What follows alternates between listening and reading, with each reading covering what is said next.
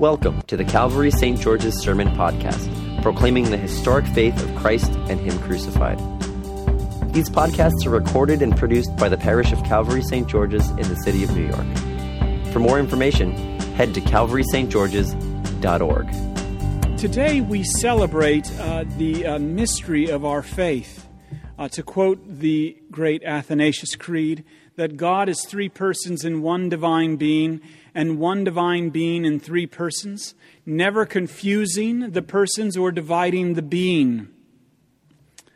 The doctrine of the Holy Trinity is a complete and total non-negotiable for us as Christians.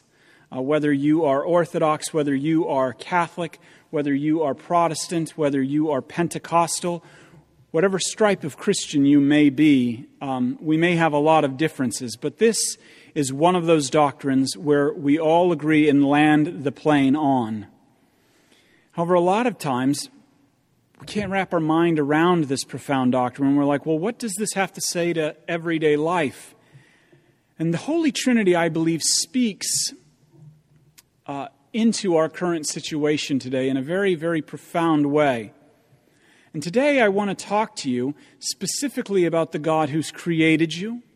I want to talk to you today about the God who has redeemed you.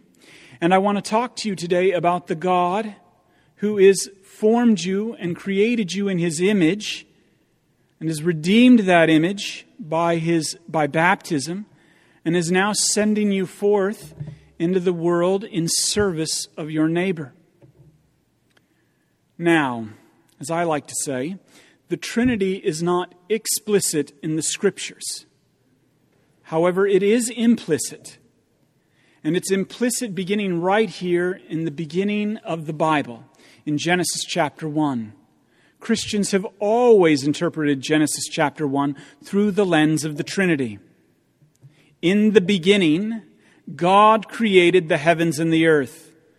The word for God used here is Elohim, which is plural. And yet, there is but one God. And we see the Spirit of God, the breath of God. A lot of preachers like to use the Hebrew word here at this moment with a real guttural ruach. But anyway, I'm not going to do that. I just did. But anyway, we see the Spirit of God brooding, hovering over creation. The image there is like a mother hen. And then the Word is there too, whom St. John in his Gospel in the first chapter identifies as the Son of God, Jesus. And so you might say that the entire work of creation is from the Father, through the Son, by the Holy Spirit. Now, our reading from the book of Genesis today, and I flushed that out in our series, Jesus in the Old Testament. That's the very first lesson.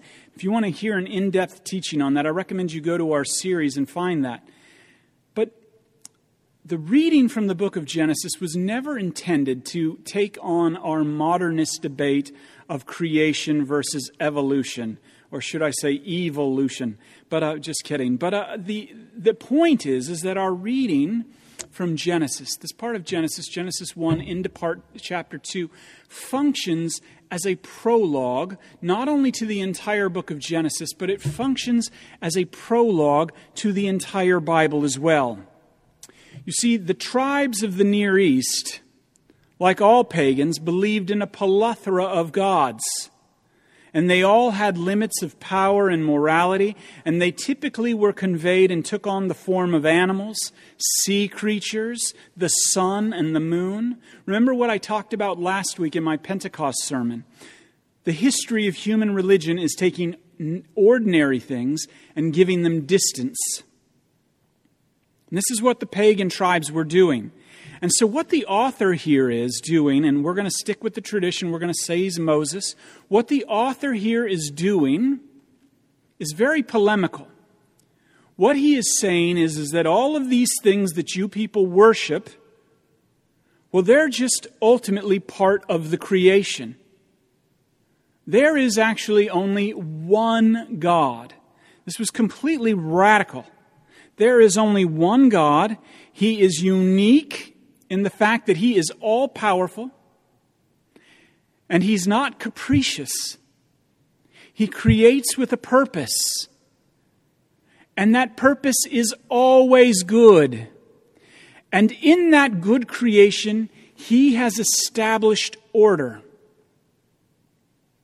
If you read this text closely, there are 10 divine commands which result in 8 acts of creation. Again, we see here the pinnacle of that creation. The triune God speaks, and He says, "Let us make man in our image." Like the persons of the Trinity, man is made for relationship. Male and female, He created them. And God blessed them to be fruitful. And it was very good. Humankind is the pinnacle of creation. Created in the image of God. Male in the image of God. Female in the image of God. 2 distinct ways of being made in the image of God, reflecting God's diversity. But the implication here is that humans, as the pinnacle of God's creation, as stewards of God's creation, are expected to act in a way that reflects God's good and purposeful image. And this is my first point. The triune God is the creator of the world. And more specifically, the triune God is your creator. What Moses is doing here in chapters 1 and the early part of chapter 2, as a matter of fact, through the rest of chapter 2, what Moses is doing is demonstrating that everything that exists is a direct result of the creating work of God.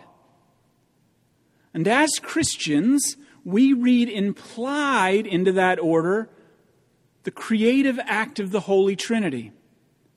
The love of the Father, the wisdom of the Son, the life of the Spirit.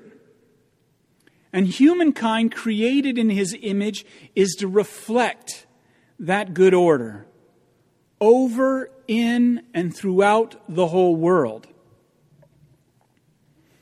However, as another week has demonstrated in this country, we are so far off the mark of God's mandate for creation. And we read why in Genesis chapter 3. What we are experiencing is not a new problem. This goes all the way back to the beginning.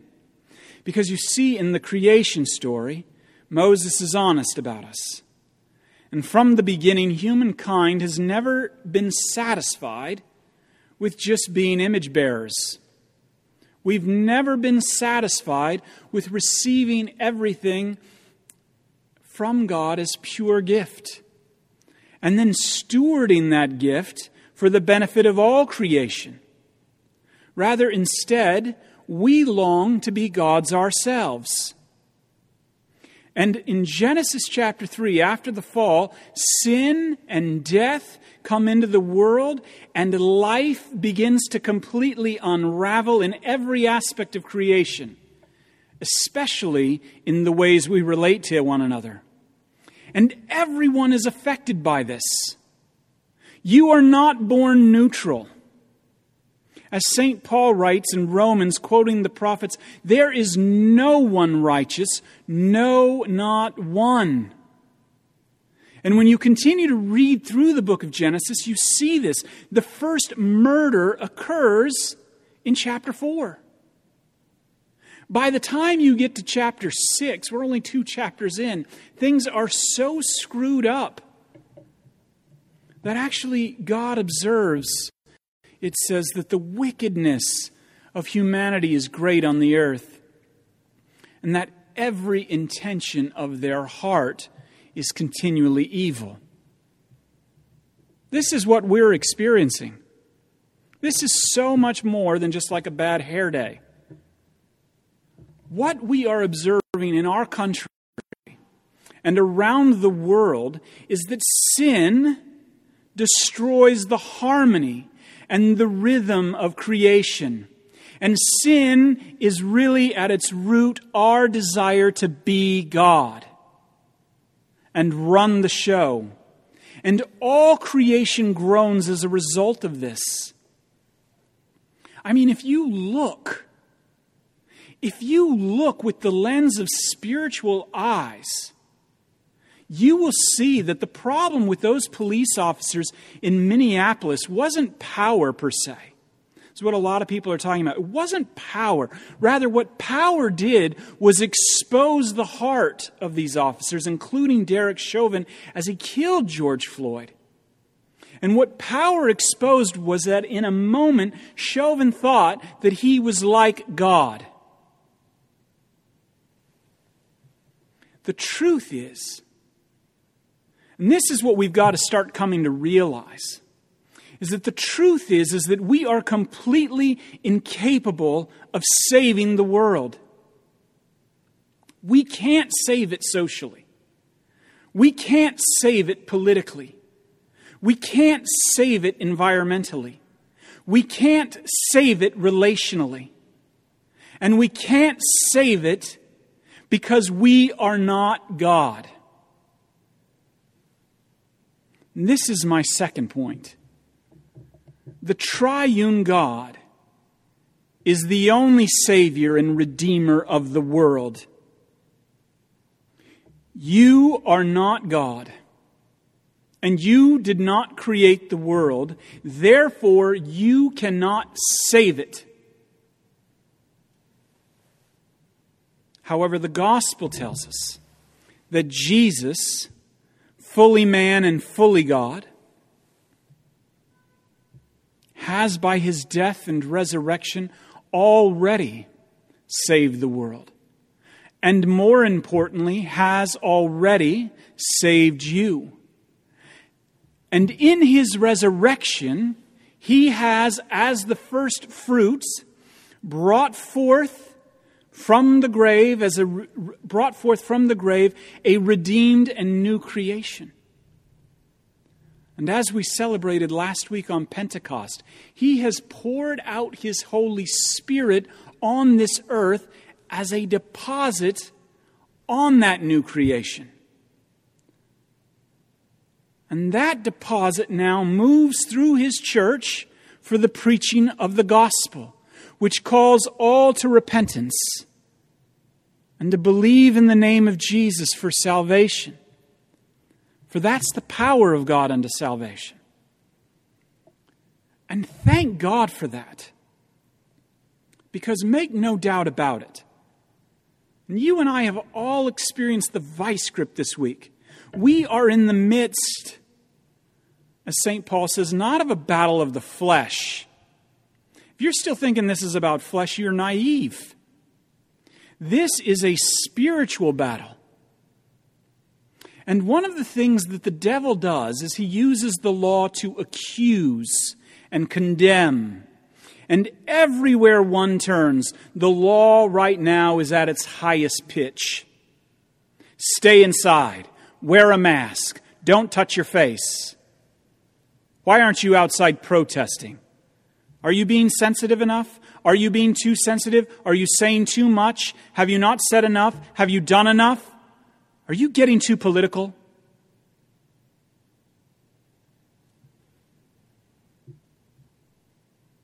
In the midst of all of this, especially as we move into the next half of 2020 with an election, I have a feeling we are nowhere near being out of the crazy woods yet. In the midst of all of this, including the unrest, there is a real question right now of authority being posed out there by people. Can we trust any authority? Jesus says in our gospel reading, all authority has been given unto me. That's the most important part of the Great Commission. Not go, but all authority in heaven and on earth has been given to me. That becomes the thrust by which you go anywhere. And the key word in that statement is all. So if all authority has been given to Jesus, guess what, Christian? we can drop our perceived notions of authority, which is our attempts to be like God, which creates all of these forms of division, even the best intentions within our society, within our families, and even within ourselves. And you can leave your sense of authority right where it belongs, at the foot of the cross, following our God's example, who gave up all of his authority first. He freely laid it down to the point of death in order that it might be taken up again. And not just for himself, but for the whole world. He took it up again for the purpose of pouring himself out now through the Spirit in our lives to sanctify us and form us into the image of Jesus as agents of his peace in the lives of our neighbors. To paraphrase our Eucharistic prayer in the Book of Common Prayer, remembering his death and proclaiming his resurrection, we now offer our bodies and our souls to be a reasonable, holy, and living sacrifice. And this is my third point. The triune God is forming you. The triune God is forming you into his image to send you forth in service of your neighbor. In the midst of all of this, pandemic, racism, injustice, politics, rest in the fact that none of this is catching God off guard. And all authority has been given unto Jesus. And by that authority, your life is not your own. That's what we confess as Christians. Rather, your life now belongs to God, and it is his and hidden in his Trinitarian love. And Christ, now by his Spirit, has authorized his church, you and me, as disciples, to bear each other's burdens, especially the burdens of the least of these in our society, and to be a reflection of his ordered goodness, where there's no more Jew or Greek, free or slave, male or female, but now all are one in Christ until he returns again in great glory to call us all home. That is our hope. And that's how we move forward in the love of the triune God. In Jesus' name, amen. Thank you for listening to our sermon podcast, produced and recorded at the parish of Calvary St. George's in the city of New York. If you feel led to support the continuing ministry of the parish, you can make an online donation at calvarystgeorges.org/giving. Thank you.